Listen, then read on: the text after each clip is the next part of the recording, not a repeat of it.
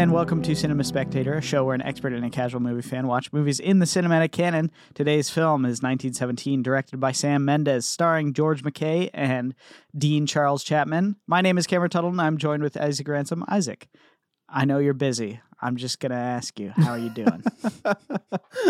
No, Cameron, I'm not going to throw something at the camera at you. No, yeah, I'm all right. I'm swamped. I'll be real with the audience. I think I just have too many things going on. I was just telling Cameron before we hit the record, feels like most things in my life are very demanding right now. Family, my fiance, my work life, the dryer that broke in my house before the show. It's driving me up the wall. I'm not going to say the dryer broke right before we started recording, but yeah, it did. And that was like, it's probably time to wash my sheets. Cameron, do you think about washing your sheets often? I forget that. I literally just washed my sheets on Friday. So I forget to do that all the time. And I'm going to be super transparent. I'm sorry if this disgusts you.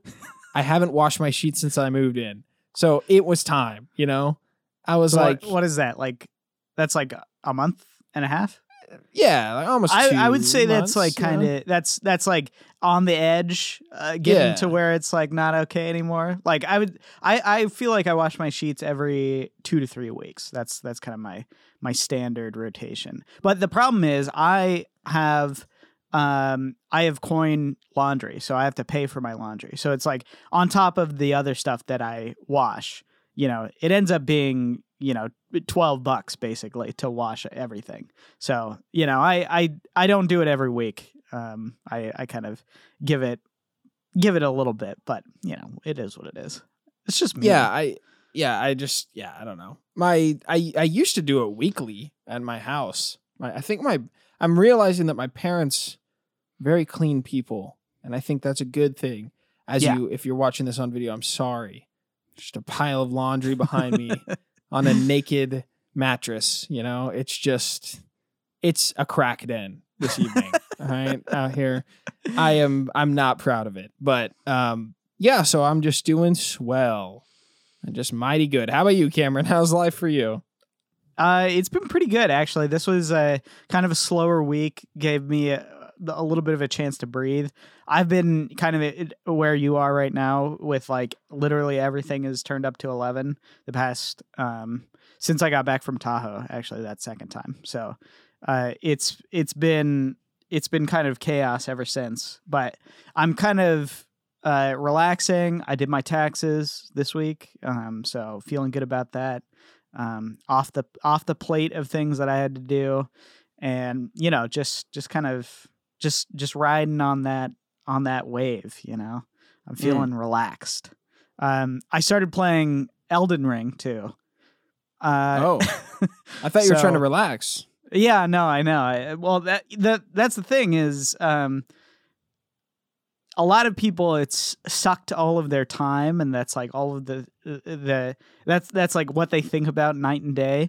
I'm kind of not to say I'm meh on it. I'm enjoying my time with it, but it really hasn't captured me in the same way that it has many other people. Not to say it's bad or anything. I'm like I said, I'm enjoying my time with it, but in some ways I almost feel a little bit lost with what I'm supposed to do at this point.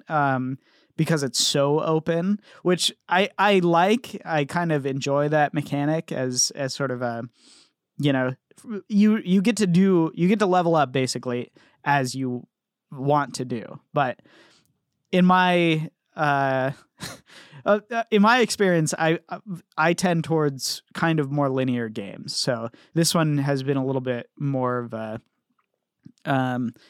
I find myself frequently being like, okay, well, I just did that thing. Now what am I supposed to do? Which I don't feel with most games. But still enjoyable, having a good time.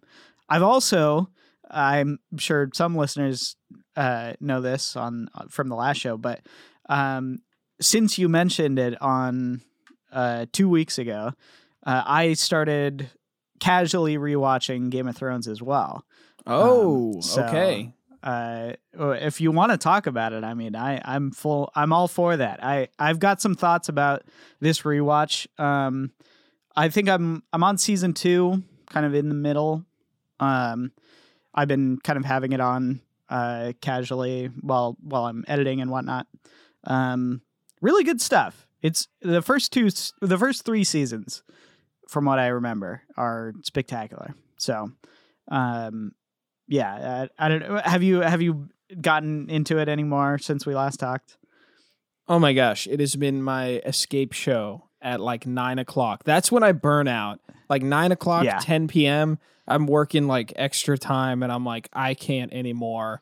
And I don't have any brain power to play a game or anything at all. So I'll watch 2, sometimes 3 episodes of Game of Thrones and stay up too late. Yeah, I like the show. I think honestly my biggest problem with it is some of the like HBO like raunchy content. Still, I just think some of it works and is fun, and some of it is very like it's just too much. I'm Juvenile. honestly kind of I think juvenile is yeah. That's and I think it takes away from genuinely some of the best character writing on TV, you know? I just and I know a lot of people, like you were saying, oh, it gets better like in the second season or it gets better as it goes. I don't know, like season 2, there's still a ton of it in there. Even into season 3, I think I watched season 3, episode 5, or like 3, 4, or 5. I got through one episode for the first time with no nudity. Yeah. And I was like, you know what? That episode was just as good. And the only reason I didn't notice it is because I was looking to notice when they were finally going to stop that. Right. And I think there are some scenarios in the show that make sense. Like there's the love interest with Jon Snow and Ygritte. And that's kind of fun, right? Like to me, I'm like this, you know, there's supposed to be some sexual tension with this couple. Like this is good, you know, even in the earlier seasons. And it's a clash of ideologies too, you know, the free people versus the very, you know, dour, watchers of the wall, you know, so it's like there's some play there. But I think on rewatch, the thing that I noticed most about that sort of content was how often it was used as a plot device or to explain something, as sort of you know, when Littlefinger's talking about something that is actually important to the plot, important in the character motivation, you know, you got to show boobs so that people stay interested in it. Oh, you know, sure, and it's like, sure. and it's like that is not true, and it kind of takes away from, I think, some of the importance of some of that character stuff. But at the same time, you know, and like there are scenes that are done so well between characters of plot and exposition, and revealing things about characters in the same way that the show, you know, in the beginning parts tends towards, you know, using nudity or using sex to sort of drive some of the plot forward. So, I was just like shining moments like in season 2 when Tyrion is like each having his own personal meeting with a council member and he's telling them different things and you don't quite understand what he's doing. And then as it comes together and he finds out which one is like backstabbing him behind, like with the queen, right? Like moments like that are just like, dude, this show is like on another level, you know, like you're like, this is such a joy to watch something like this.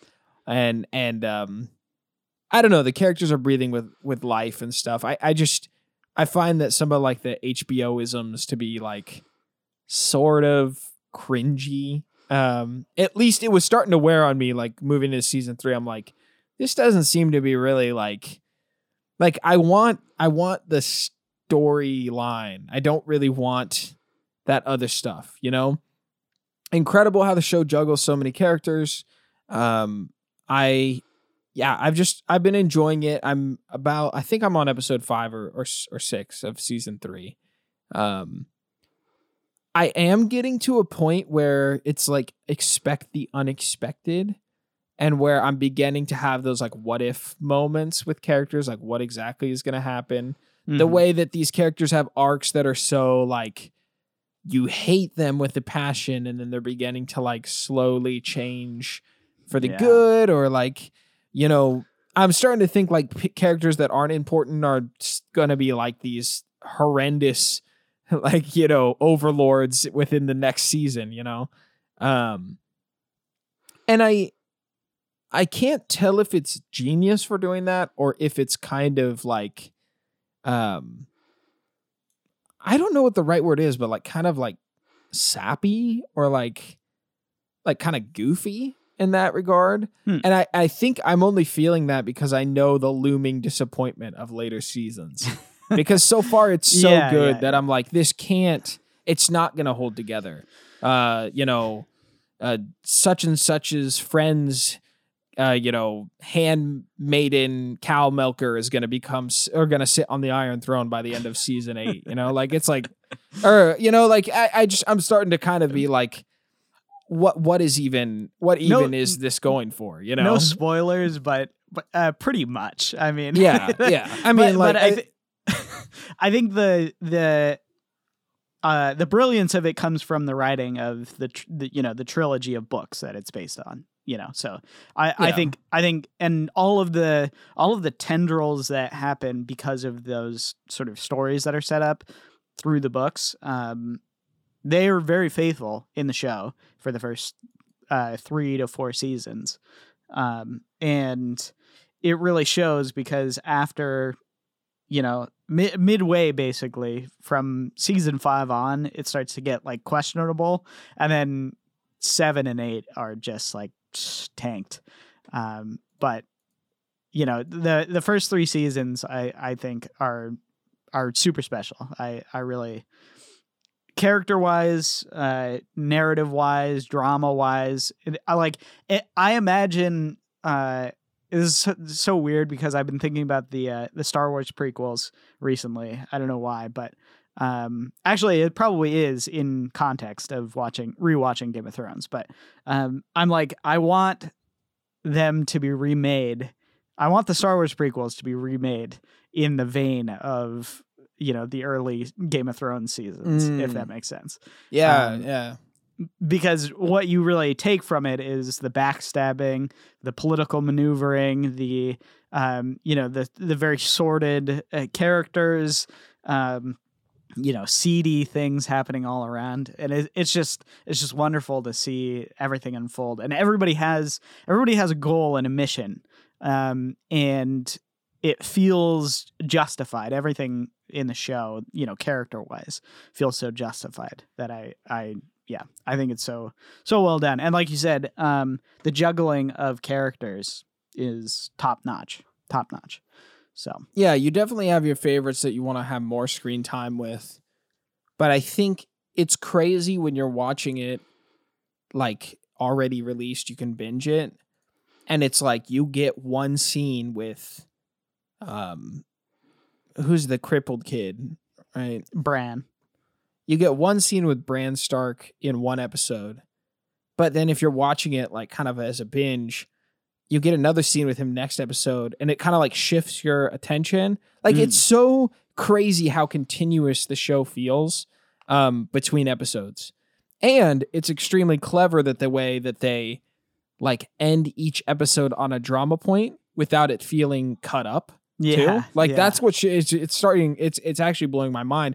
And they're having watching season 3, they're having so much fun with the drama points in season 3. I mean, there's a moment, Cameron, that I thought of you specifically with let's just say there's a hand involved, okay?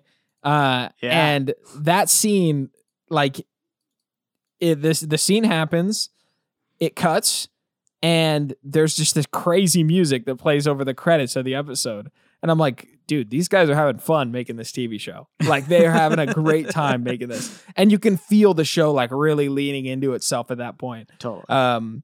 So yeah, it's been interesting to, you know, dive into this. I don't know how long I'll be able to hold on. Depending on, like, I don't know if I'm just going to get mad and stop watching or something, or probably. Yeah. Yeah. So I'm enjoying it for now. I'm definitely feeling very creatively inspired by the show. Just the nerdy world building, all that stuff. Like you're saying, considering the prequels or considering, I always love like potentially exploring interactive media that like could be like almost choose your own adventure or like alternate history. And I feel like Game of Thrones is like, you could do something amazing with that. Right. So yeah, it is really something special. It's hard to deny, even though there's those little elements that I'm like frustrated by in the show. Yeah. The only other thing I really want to talk about, sorry, I know we're going to get to 1917, I promise. Just something that I have bought and I want to speak about. It's kind of related to movies and it's related to Star Wars, is Lego Star Wars, The Skywalker Saga. I bought this game. I've been very excited for it. I know we have fans in the audience who love Lego Star Wars.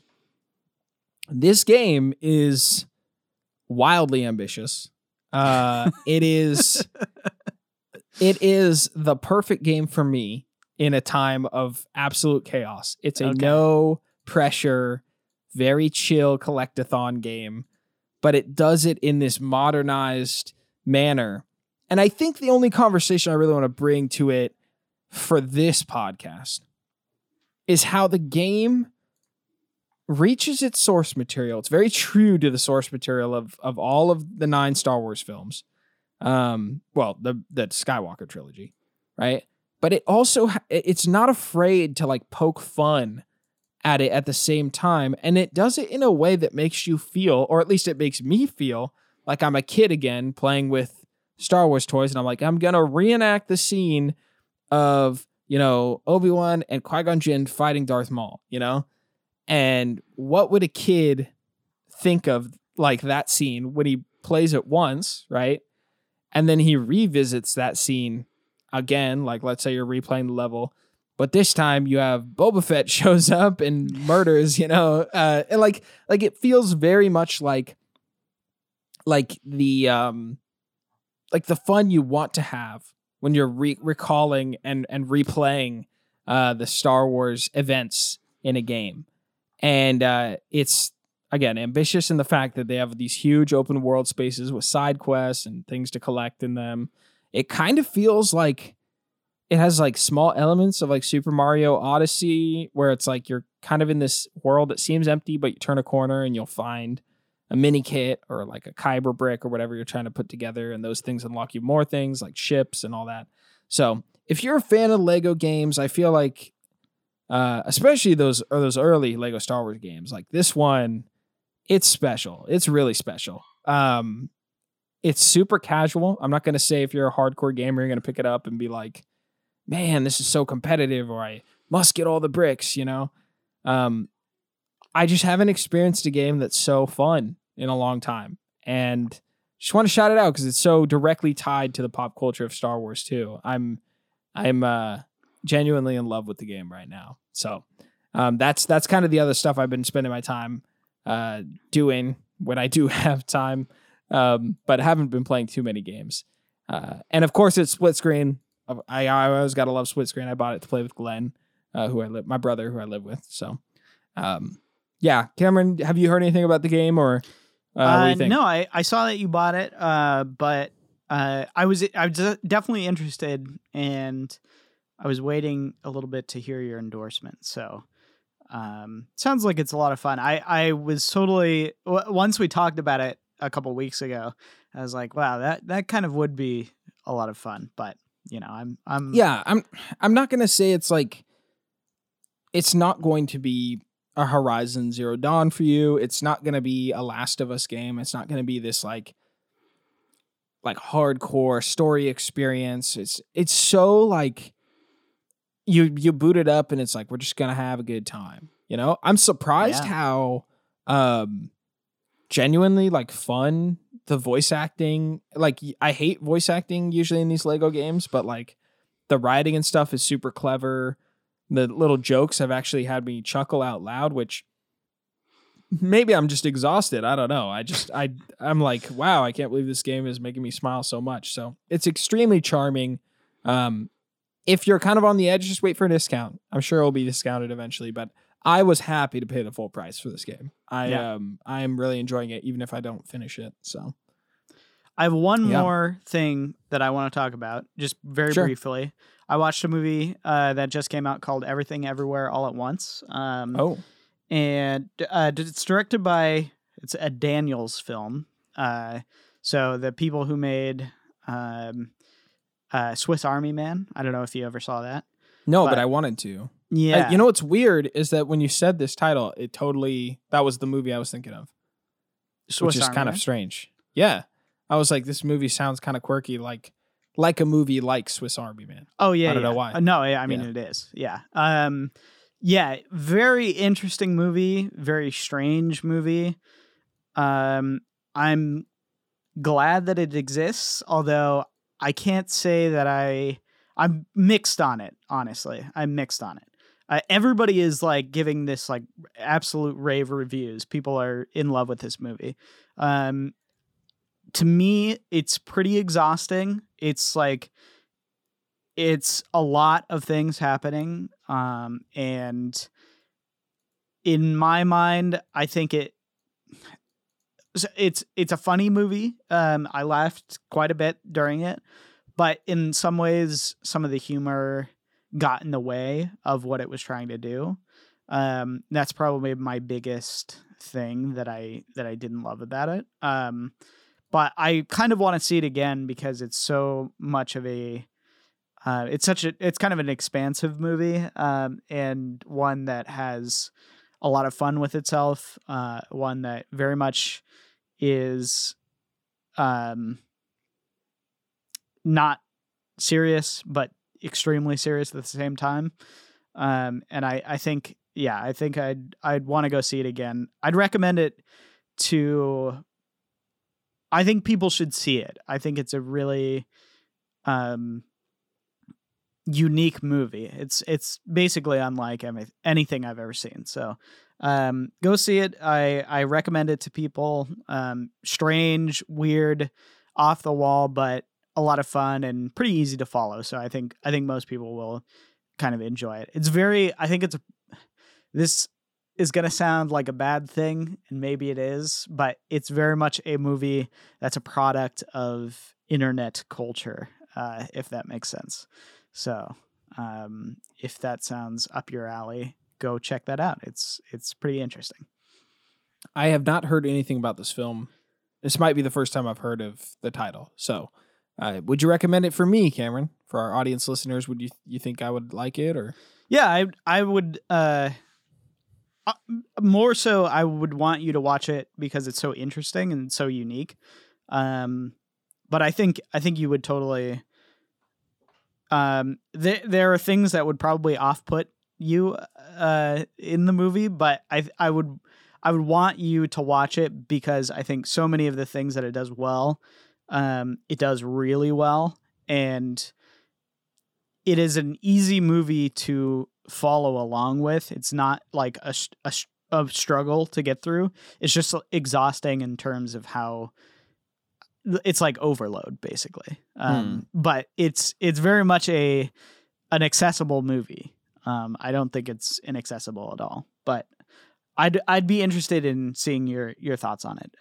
It's weird how much it relates to both sort of a normie movie going crowd and a very intense hardcore movie crowd. So that's what I'll say about it. Interesting. Well, Cameron, it's only been about a half an hour. I think it's time to get into the show. This is, of course, Cinema Spectator. You can support us at patreon.com/ECFS Productions. Get an exclusive piece of content whenever we want to drop it at just the $1 level. You can also have your questions read on the show, claim the ability to vote on films we watch each month based on the theme that we're picking, whatever we're doing this month or this, kind of this following month and going to this one. We've been going through Deakins films, diving into some cinematography, and that, of course, continues with this episode. If you don't have a few dollars, it's all good. We would vastly appreciate a rating on iTunes. That helps us so much. So if you could just drop a rating or tell friends and family if you enjoy the show, all that stuff helps this show grow, and we appreciate your support no matter what. Thank you for spending time hanging out with us and talking about movies. Cameron, I want to get a hot take before we get into 1917. It's related to the World Wars. When watching this film, Jules was like, so Isaac, which war do you like more? World War II or World War I? And I was like, what kind of question is that? It sounds like a hot take for Cameron. I'm not going to ask you. I mean, you can answer that question. I was just going to ask you if you had to be a foot soldier for a random side. You couldn't choose a coin flip, right, on where you'd end up. Which World War would you pick? I think the answer is so obvious. It's World War II. You'd want to be a foot soldier in World War II so much more because you have general anesthesia. You have like surgery practices and hygiene practices. This movie, talks a little bit about how disgusting World War I was, but also just the World War I was like an absolute watershed moment when it comes to, warfare, in modern warfare, basically. And World War II was much more refined than World War I was. Obviously still bloody. It's still chaotic. Not a pleasant thing to live through, but World War I think was so horrific that it's nightmare fuel. It really is. It's terrifying stuff. I don't know if you've ever read On the Western Front or those books about World War I, but it's disturbing stuff. It's disturbing stuff. Yeah, All Quiet on the Western Front was required reading at my high school. It's crazy because if you really think about that, if you want a good understanding of World War I's brutality, all right, consider that at first, some generals would ride on horseback with a sword towards nested machine guns. Just think about that for a second, okay? How do you think that was going to turn out, this movie does a great job capturing how brutal that style of combat was. I always think about how history teachers teach you about, at least in America, the Civil War being like an extremely brutal war with the invention of like rifling. Or suddenly these muskets are like way more accurate. So it's just a super deadly war, civil war, right? In the United States and for the people here. But there's something about World War I that is like so much worse, I think. And I don't know if American history classes dive into World War I enough. It's funny because I had to read All Quiet on the Western Front for English, not for history, right? I know that the United States involvement in World War I was probably more or less dramatic than the U.S.'s dramatic pull into the European war in World War II, of course, with Pearl Harbor and kind of the whole D-Day invasion. All that stuff is like, it is now legend at this point, right? But World War I, the United States involvement was almost like... kind of like, wasn't it more just like ally based, right? It was like we helped because we had obligations in some regard, right? We did send over troops in 1917, so it wasn't like we were uninvolved in the war, but basically, I mean, we were pretty much sitting it out, and I think let's not forget that. There were 3 years of World War II that we were pretty much uninvolved in as well. Although, from 41, I think we started to ship over, arms, and they would, some European countries would basically pay for, weapons and bonds and stuff and gold. And so we had quite the system going, but, we didn't get active until Pearl Harbor. But World War I, I mean, it was very much, it was pretty ceremonial. I mean, we didn't lose that many. I think we were like 8% of the casualties, which is still, it's not nothing. We're definitely involved, but compare that to Britain or France. I mean, it's no comparison. So, but I will say, on the question of which war is your favorite, World War II obviously gets all the press because it's, I think part of the reason is because it's so clear, and I think we have a pretty good picture of what happened during World War II. I find World War I very interesting, probably more than most people, because of how complicated it is, and how many different interests were being totally ignored by everyone, and how it culminated into this giant explosion of invasion and counter invasion, and it's a fascinating and complex issue that happened. I mean, it was and the ramifications after that, very interesting. So I find both of those wars interesting to read about and to study. But let's get into the movie. Come on, it's been too long. What are we talking about here? We're at least sort of on theme, Cameron. Give us a rundown. We're ready to get into it. So. Yeah. Two soldiers are assigned to race against time and deliver a message that will stop 1,600 men from walking straight into a deadly trap. I would say this movie is very simple narratively. It's really A to B storytelling, which is a very good thing about it, actually. It's one of my many, many positives that I have rewatching this movie. It's really a journey to cross danger. It's like Sam and Frodo's story, basically, in Lord of the Rings. It's to get past enemy lines to deliver something, and I think the payoff is so well done, and so everything is so structured, just immaculately, that in 2 hours, it feels like real time because there's a lot of walking and a lot of running in the movie, but in 2 hours you get this. You get to know the characters, you get to feel their story, and by the end you're so on board and so rooting for them that it's moving. I mean, it really it's pretty transcendent. Again, this is Roger Deakins' month, so sort of month and a half, I guess, but we've been talking about him as a cinematographer, sort of his vision. And I would say, Blade Runner, we both have seen Blade Runner 2049.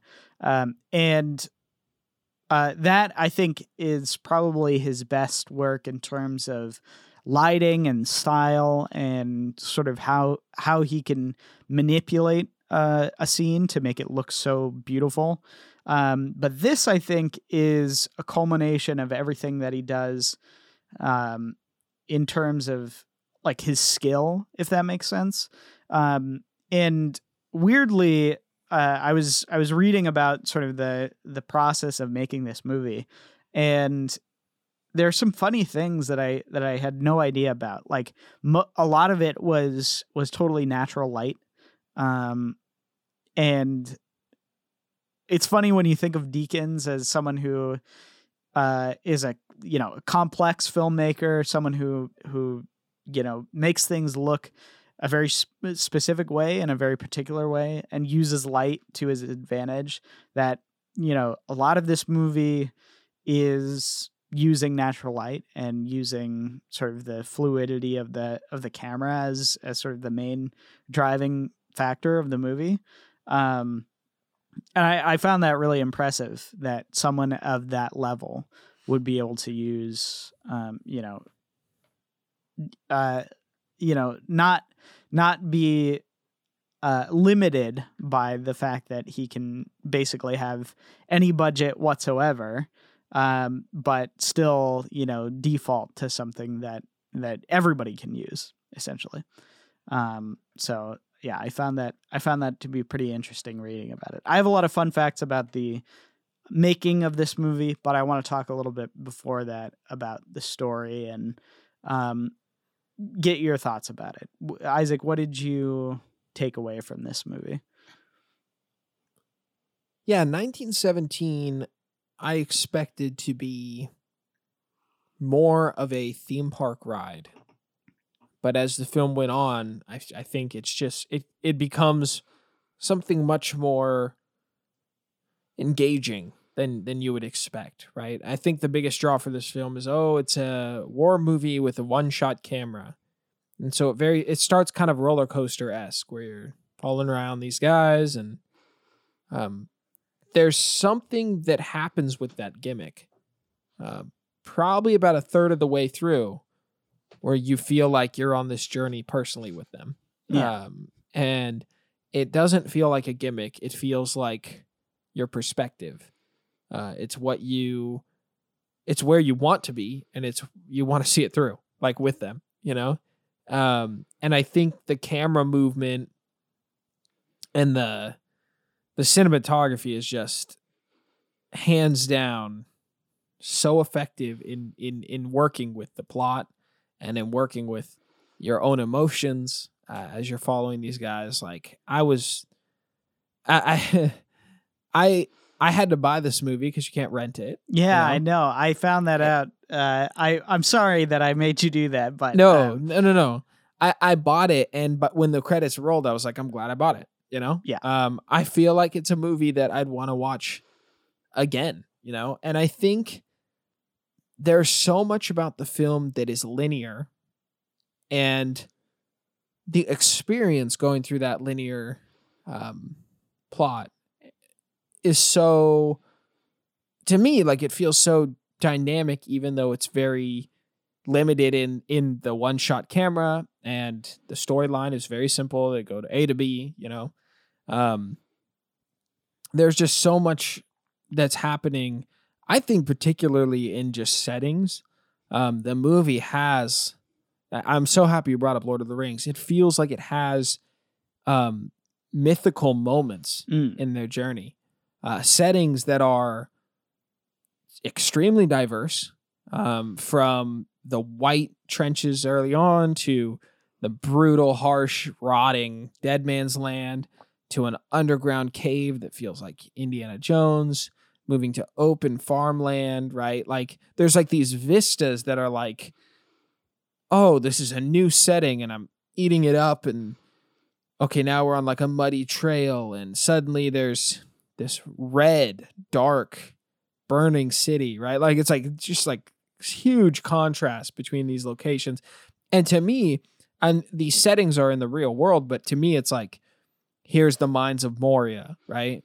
Yeah. Here's, river, like here's the town of Bree, iconic, here's the, like when you're thinking about Lord of the Rings, there's these staple places. This movie has that with it. Which I really was not expecting when watching it, And imagine if Lord of the Rings was a one shot take, I know, but it's like, it really does evoke that sense of adventure and journey through absolute peril that I think is what we really connect to with a lot of Lord of the Rings, where it's very much Lord of the Rings is a story about going from it's a story about a lot of things, but part of it is going from relative peace and harmony through a tragic and terrible time out the other side, where you're basically changed and never will be the same. And funny enough, Tolkien, I believe, fought in World War One, so I don't think it's that much of a stretch to say that these two are in some ways just spiritually connected, if not thematically in a lot of ways. So no, I think the parallels are very clear with this movie, and Sam and Frodo's journey, I feel like, is something I was thinking about a lot with this film. I think the difference is that the Lord of the Rings experience, you're like with them, but you're kind of watching them, Mm-hmm. This movie, it feels like you're almost more participating because of the one-shot camera. So I think there's something special going on there as an audience member. And I think, just my final thoughts is like, this movie is excellent. This movie is I think for everyone, I think it's, I don't know who could watch this movie unless you're grossed out by war movies, like Juliana is. Juliana hates war movies. So this Fair movie enough. was, It's gross. Yeah.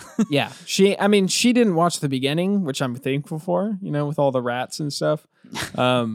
But yeah, even towards the end with like just wounded soldiers, she's like, "Why do boys watch this?" And I was like, "You know what, hun? It's kind of like the same thing. Why do girls watch like sappy, I'm gonna sit down and cry movie?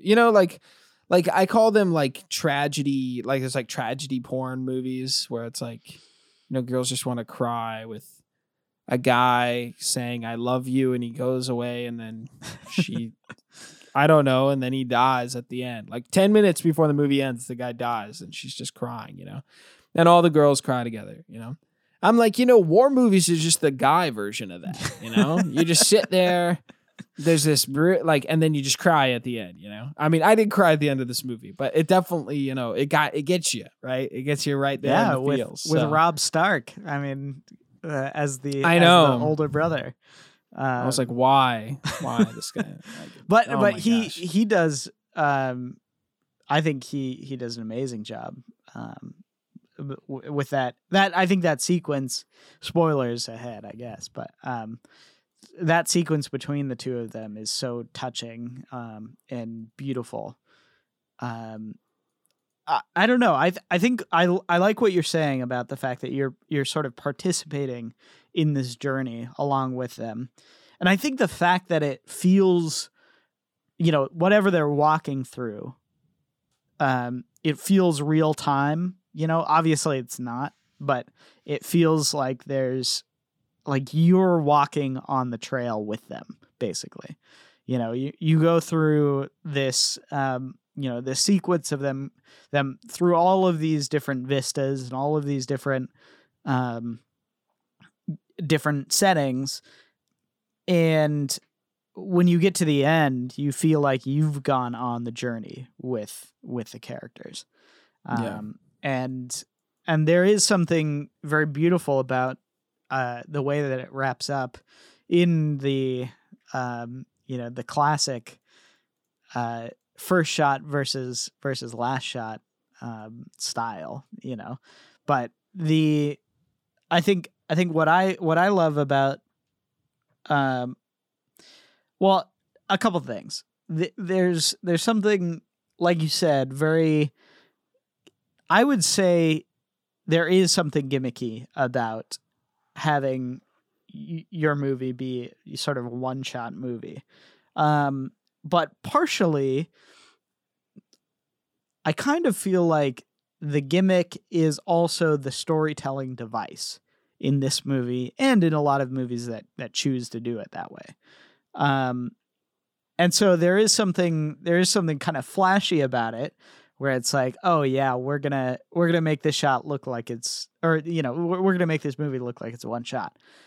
There's something kind of flashy, a little bit over the top about that. But in this movie in particular, it feels completely narratively justified. And part of it is that you are following this, these two soldiers on their journey. But also I think what really helps with that is how well this movie is paced. Everything that happens, it's so interesting. I noticed it watching it this time. There's A and B, the story is going from A to B. In each scene, there's going from A to B. And then in each little sequence that there's action and relief. There's this sort of tension, and then a bit of respite. And it's so well laid out that every time it happens, it grows and it grows and it grows. And there's the action gets more and more, and the relief feels more and more at the same time. And it's so beautiful and poetic how it's done that I was, I saw this in theaters when it first came out in 2019. And watching it again today, I was like, wow, this is legitimately a masterpiece, and in a way that I think not very many movies are able to touch on the poetic and narrative structure that this movie does. And I think it's one of the themes that we've talked about a lot on this show, is about story simplicity, and having a movie that is effective in its premise, if that makes sense, and basically gearing everything towards the plot and sort of hyper fixating on what's like the best way to deliver this package of a story. And I think this movie is basically the perfect example for that, of hyper fixating on how do we tell a story where characters are trying to get from one end to another end with a message through, ultimate danger. And this is like a masterclass in trying to do that. It's absolutely brilliant. So, I don't know. I think this is definitely Sam Mendes's best movie. But it's totally up there for me in 2019, being, that good of a year. It's up there for me. So, yeah, I think that you can go and get super nerdy about the cinematography in this movie as well. There were moments where I realized like just how incredible some of the decisions with the camera movement are, right? Like I think the one moment that really stuck out to me was the scene after he gets out of the river and there's the blossoms falling in the water, and he hears the man singing, and the camera follows with him, but you're so interested in who's singing and what's up ahead that you don't even realize that you're still following the guy walking in the forest, Like you are beginning to look. Like it's almost like you're walking behind him, and you're like, I need to see what's up ahead because he hears it. We're both going to go over there, and so you're trying to see what's over his shoulder, what's through the trees. You start to get glimpses of soldiers sitting, and the camera begins to hook around his left shoulder, right? It's beginning to reveal what's going on. There's a guy singing. The camera gets really low to the ground. It goes through all the different troops who are sitting, listening to the singing. It pulls a hard right back, like around all these different faces of the men listening to this guy sing, after you've seen the singer, of course. And as it makes that hard right, it pulls focus perfectly on the guy who just got out of the river, right? Suddenly, you're looking at all the soldiers with their heads down listening to the singer, and the protagonist is sitting leaned up against a tree with his face lifted up over everyone else. But it's like leaned back in exhaustion. So his face is lit. Everyone else's face is shadowed. He's pulled focus, but the camera is so far back at this point, but instantly it's focused on him after taking that hard right. Everyone's out of focus. You are zoned in on your companion that you've been walking for this whole movie. Suddenly you don't care because you've already seen the singing. You've already seen all the soldiers and what's even going on in this scene. You're suddenly switched back to what's going on with my friend who I'm on this journey with, in that like hard turn, right? And it's just like a scene like that. I'm not trying to like just gush over it for no, like, I'm not trying to overanalyze it or anything like that. But I couldn't help but notice how much of the story was told with the camera and the way it moves in a scene like that. Yeah. Right. And how it almost becomes interactive. I have felt that this movie was a roller coaster ride at the beginning. And towards the end, I was happy it was, Towards the end, I was like, this feels closer to a video game somehow, because it knows what I want the camera to do before it does it. You know what I mean? It knows what I'm paying attention to. It knows what I want to see. You know, when the airplane in the farm field goes below the mountain or goes below that little hill, it's like Deakins knows what you want to see, you know? Yeah. He's like, he knows you want to look over that hill. He's not going to show you yet. And then the second that the plane reappears, the camera starts to run backwards and you're feeling like, oh crap, we need to get out of here, you know? Yeah. But it's like reading your mind. It's like the camera's going to do what you want to do as an audience member. And so I think that's crazy. Like the singular perspective still feeling like an extension of the audience member. At least for me, it did that, right? I don't know if some people felt like this movie was like tunnel vision. But I have a feeling most people didn't. I had a feeling most people felt extremely involved in this movie, and I don't know a lot of films that do that.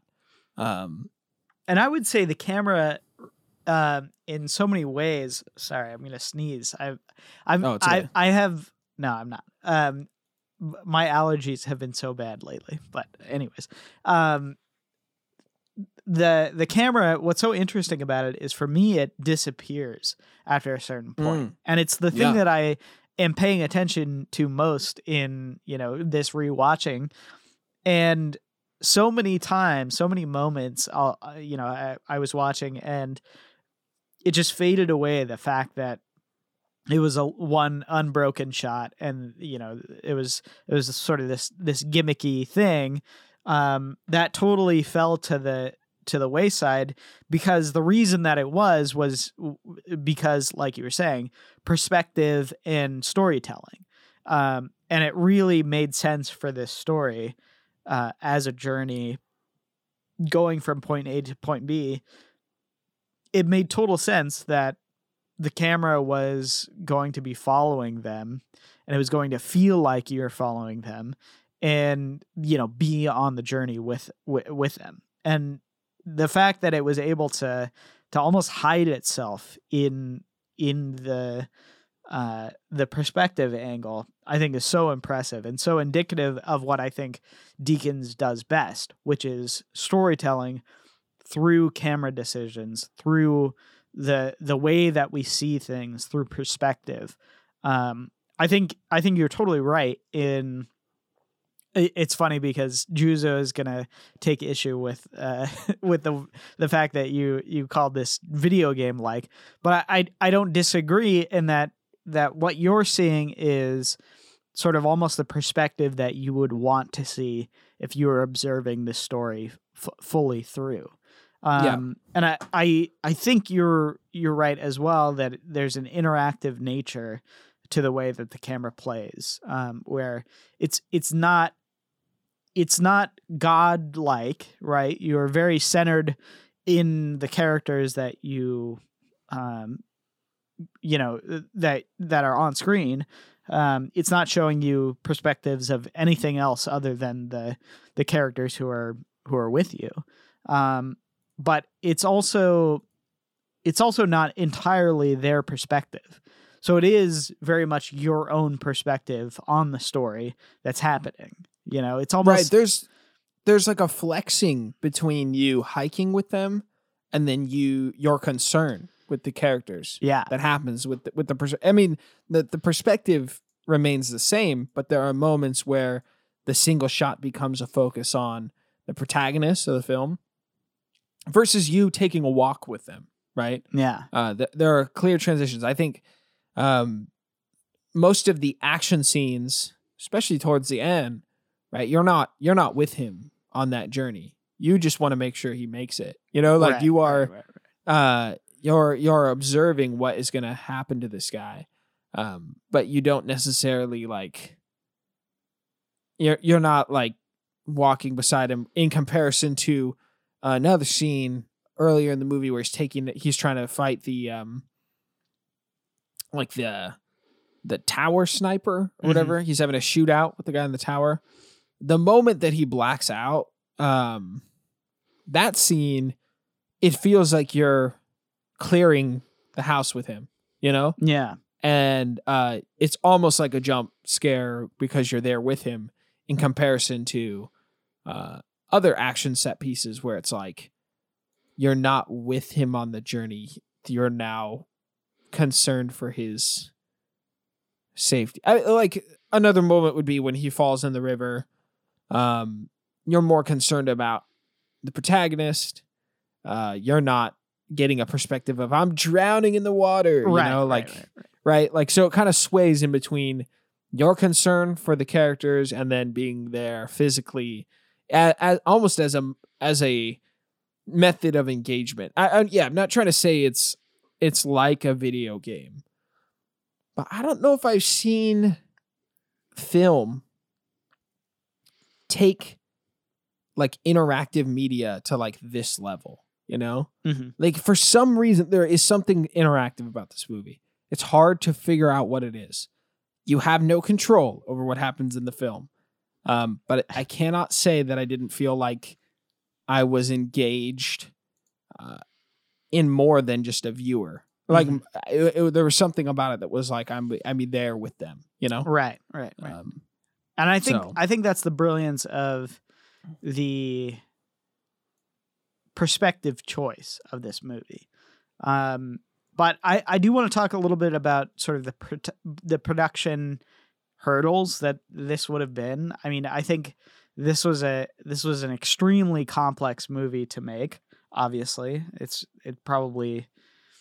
it feels effortless, but it definitely was not. One of the issues with making a movie like this is when they're walking, right? Everything that they're doing, as they're walking has to be in real time. So all of the sets that you build, everything that you're seeing, all of the extras, that has to be timed basically to a T of, from point A to point B, it takes this many seconds to walk, and that's how long our take is going to be. Which, thinking about that and thinking about how productions go, I mean, it's seriously next level and insane. Thinking about just the production headache that would have been to rehearse and to think about the camera movements, to build the sets, to go specifically because you're having to have these characters walk from this point to this point in real time. You know what I mean? It's pretty intense. Another thing, I don't know if you noticed this, but kind of a rule that was, I think, either Sam Mendes or Deakins. A rule about the camera in this movie was that it was never to go to backtrack. It was always to move forward. I don't know if you noticed that, but no, I did not. But it definitely, everything moves forward, and it feels that way. Feels very, it kind of reminds me actually in that way of Snowpiercer. You've seen that movie, right? Yeah, it's like you never go back in the cars. Yeah, right? Yeah. And in the same way, this movie is very, directional. In going, very clearly one way.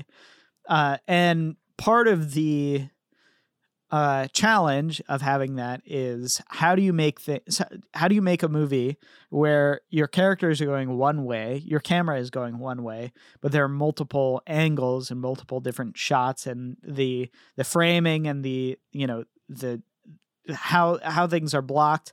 How does that work with when it's not just the back of two people's heads, basically? And part of it, part of overcoming that challenge was to have the camera spin around the characters, have the sets be able to accommodate a camera that is, essentially freely moving around everything.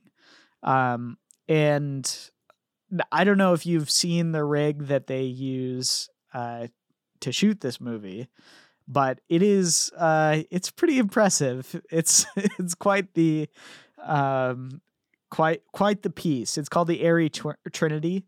Have you heard of this? No, I'll look it up right now. So the Airy Trinity is basically a combination of a gimbal, a Steadicam, and one of those backpack camera rigs where you're, you have it attached at a third arm, basically. And the brilliance of this machine is that it's like a javelin, essentially. And so you can hold it in any which way. You can go up and down. You could go back and forward. You can twist the camera. You can spin the camera. So there's so many options that you have to basically move the camera. And I think it's so clearly utilized in this movie, even in the first, 10 minutes or whatever. There's so many moments where you're following these characters and they'll do the classic one shot where, they'll focus on one character talking and then they'll move to another character talking and then they'll move back, as they're having this conversation. But the freedom of, a system like this is that it's able to move fluidly as you would be, a person basically pointing in a direction, and you can walk with them. You can sort of walk alongside and then move towards the back and spin around. And it just gives you so many options. But on top of that, they also utilized, cranes, they utilized trucks, they utilized motorcycles, drones. I mean, there are so many ways that the camera moves in this movie that are completely hidden, completely silent, and you never would know, basically. Yeah. And it's absolutely insane. I was looking at some behind the scenes stuff from this movie, and there's a sequence towards the end where he's running basically through, he pops out of the trenches and he's running through the battle lines as people are strafing, towards the enemy. And there's a moment where he falls down and, he's hit by another soldier basically. And that was totally unplanned. That happened, organically. But it's such a brilliant moment, and it feels so real. And that's like the farthest you've ever been from this character since you met him, basically. And it's like, it's devastating when you watch it because you feel like you've almost lost him, and it's scary. He's like, he goes away for so long that you want him to come back, essentially. And then he does, he re-enters the frame and, he keeps on running, but, well, he gets tripped twice. Yeah, he gets, and both of those times it was real. I mean, that's what happened. But I love the organic nature of that sequence, and how it feels so chaotic, and it is like the height of the action of the movie. Yeah. And it's just brilliantly done. I think it's so good.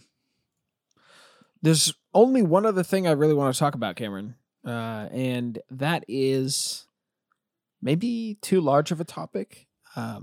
It kind of goes back to video games, but I was thinking about Battlefield 1. I know I'm a big fan of this game. Cameron, you're maybe a big fan of it. I don't know. I'm mixed on it, but yeah. Mixed on it. I think that some of this game is inspired by Battlefield 1. Some of this movie, you mean? Or yeah, this movie, sorry. Sorry, Gizzo. Yeah, some of this movie is definitely inspired by that game. Specifically, I noticed it when they did text. The fonts were like identical to Battlefield 1, and I was like, that's just it's interesting. But even like maybe they're just both aspiring to be like World War One, but a lot of the gear and the choices shown in the movie feels like directly influenced by the game or like pulled from bits of that, and the way that there's like that first person camera running with it. Really, the thing that I think the contrast between the two that I was a little curious about, because I don't know how to feel about it, is that the Germans or the Axis powers in this movie, they are much more like almost unhuman than the representation in Battlefield 1. Battlefield 1 views World War 1 as this kind of like glorious event, right? It's a video game, right? It's sort of like this, it's a dramatized, brutal, like party experience, right? Yeah. It's obviously a game, you know, but there's something about that Battlefield title that still wants to tie itself to the history, with the whole operation system in that game. And it did a good job of exploring like kind of both sides of the war, where it's like the Germans are feeling a certain way and, you know, struggling to fight against the Allied powers, and the way that, you know, the Allies are feeling it. So it felt very like this vast, unique perspective, right? And this movie is much more like personal, and the humanity around the Germans like isn't, or at least the enemies, right? It's not really existent in this film. And I just wanted to know if that was interesting to you, or if that kind of stood out to you, because on my viewing I was like, you know, one of my favorite pieces of World War One media is Battlefield 1, you know, the game. I think it actually brought a lot of interest for me to do some research into the war. And this film feels like a little bit of different combat, but the Nazis are the bad guys, even though they're not in World War One. Do you know what I'm saying? Like, it was like the Germans are like, oh, those are the bad guys, and that's that. Yeah, you don't really meet a lot of Germans in this movie. And the ones that you do are very like stormtrooper enemies. Yeah, like, for sure. I'm just a bad guy that wants to shoot you. I don't feel like that's that. Well, okay. One thing is, obviously we're talking about perspective. The perspective of the movie, the camera is, the characters you're following are British soldiers. So if a British soldier was to encounter a German soldier at the time, they probably would have been scary, and, you know, wanting to kill you essentially. So I don't take that to mean too much, other than this is from the perspective of, you know, these people. But I do get what you're saying. It reminds me, you know, I think Dunkirk does a little bit of the same thing. You never really see the Germans. They're always this sort of menacing force, you know, coming up to, you know, to the British line. So, but I don't, you know, I think that's accurate for what it would have been. I think most people in the British Army probably weren't facing Germans in, you know, normal 1-to-1 battles. Well, so the only reason I bring it up is because World War One has like some level of like, not that it wasn't brutal. Like, you know, Nazis are hated. They're like evil bad guys. But like, there's other stories from World War One where it's like on Christmas, both sides like played football with each other or something like that. You know what I'm talking about? Yeah. Yeah. No. I know what you mean, and I think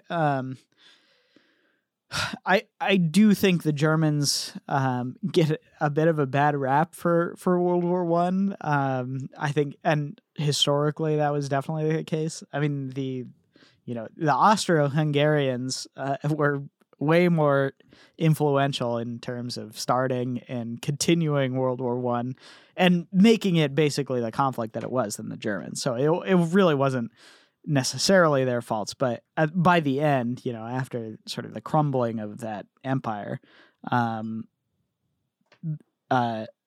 was, in 1917, it would have been faceless, nameless Germans versus faceless, nameless Brits at that point. Oh, yeah. So- I felt like there were some moments where the film could have, they could have had those Humanizing human moments, elements. Yeah, humanizing elements, to show, I to know further what you- show the tragedy. Totally. Because they have moments where he runs into German soldiers where they have these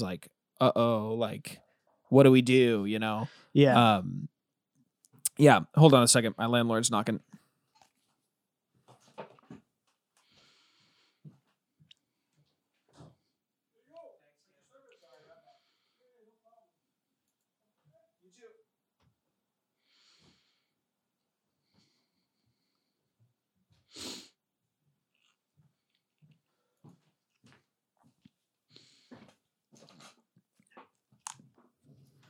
Totally lost my train of thought. No, it's okay. Cameron, you're supposed to vamp right there, No, you're There's gonna that cut. sneeze.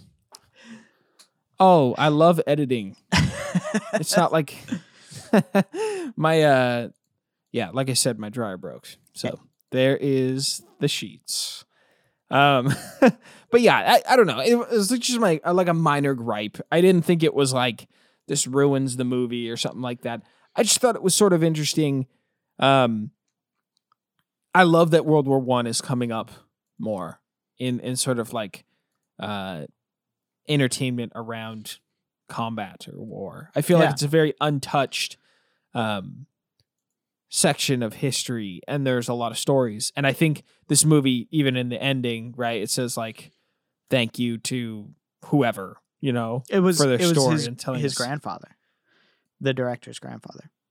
Mm. So Yeah. So the totally a personal story, and I think it's obvious that you could tell this was something that meant something to him to tell, and it shows. And I think Mendes, he's an interesting filmmaker in a lot of ways because with Skyfall and with Scepter, and I kind of view him not so much, but he's very much an artistic force, but I think in some ways he can be categorized in the sort of gun for hire, types of directors. But I think this movie shows how much he really knows what he's doing, and he knows how to tell a story and to tell it completely passionately from, his own point of view. And it's such a brilliant work of reshaping probably a story that was told through generations, basically. And I find it really inspiring in a lot of ways as something to reach for. And the fact that you have all of these elements that are so simple, so easily explained. It's a story from getting a message to, across enemy lines to, a different company. But the distillation of everything into basically how perfect can we get this, is truly, it's a feat to behold. I think it's such an amazing movie. I fully agree, Cameron. I think it's... I don't know. To me, it was the most impressive thing I've seen Deakins do. Yeah. And I'm sure that Deakins fans disagree with that. Maybe there are other films that I've seen shot by Deakins that I don't know, I think are more impactful. I just can't think of Blade Runner? off the top of my head. The original Blade Runner? No, 2049. I don't know. 2049, it is a pretty movie. It is a pretty movie. It's a I gorgeous don't know. Absolutely gorgeous. Yeah, I have to rewatch it. It's been too long. I remember the visuals being incredible, but I don't know if that was necessarily. I mean, it obviously it had a lot to do with the cinematography and the framing, but there was also a lot of other elements with like the art design. I think the lighting is really actually what makes it for me. Yeah, but so this movie feels like Deakins like flexing the biceps in a way. Yeah, like he pulled this movie together. Could Blade Runner have existed without Deakins? Yes. It might be painful for some people to hear that, but yes, it could have. You know, would it be as pretty? Probably not. But I don't think this movie could have existed without him. And I think that's some of the highest praise I could say. This movie's for everyone, and it could not have existed without Deakins. So, I definitely think you should watch 1917. I had a lot of people tell me that when it came out. I wish I had listened to them sooner. It's worth the $10 that I paid for it on Amazon. I think this is a movie you could buy physically and be happy with. Totally. 100%. I wish I bought it physically, if I'm being honest. Yeah. So, yeah, I was going to ask, did Deakins do Children of Men? No, that was Lubezki. So yeah, some of the cinematography in that, specifically with the car, like the one-shot car thing, that's what I was thinking of with this movie too. In Children of Men, where they spin the camera around the car cabin. You know what I'm talking about, right? Yeah. That scene is nuts. So yeah, this movie kind of channels some of that energy too. But highly recommend 1917. Watch it. It's a little brutal, but I think most people will really love this film. Yeah, I agree. It's for everybody. Everybody should see it. Simple and effective. It is the brilliance of cinema wrapped into a 2-hour package. It's perfect. It's a great movie. Oh, that's a cinephile right there. What did you just say? The breadth of cinema? No, I said wrapped up into a package. The brilliance and effectiveness of cinema. Oh my goodness. Cinephile is just exploding all over. They can't even, oh man. Yeah, even for a casual like myself, oh my gosh. You got to see this film. That's how I feel about it. All right. Cameron put it elegantly. I'm saying, y'all go get down to those theaters and watch this movie. It's good. It's good. Okay, with that, Cameron, I think it's time to close. We try to post every Monday. We do get an episode out every week unless we panic post on Instagram and can't make it. Life seems to be busy, but we still do this show for you, so we appreciate you hanging out. I think we do it for us more than anything, but... Sure. We do, but honestly, we do appreciate you guys listening. From our fans that listen, like, seriously, you guys inspire us to keep creating. But yeah, Cameron, I do the show for you too, you know? If you want to feel that, feel special. Yeah, we appreciate you guys a lot, and we'll see you next Monday. Cinema Spectator is an ECFS Productions podcast that is fully funded on Patreon.com. Shout out to our producers, Darren O'Neill, for supporting the show, and to the rest of you that support us at Patreon.com/ECFS Productions. If you want to learn more about the benefits you can get, check out our Patreon. The show cannot happen without you great listeners, so we thank you for all your kindness and support.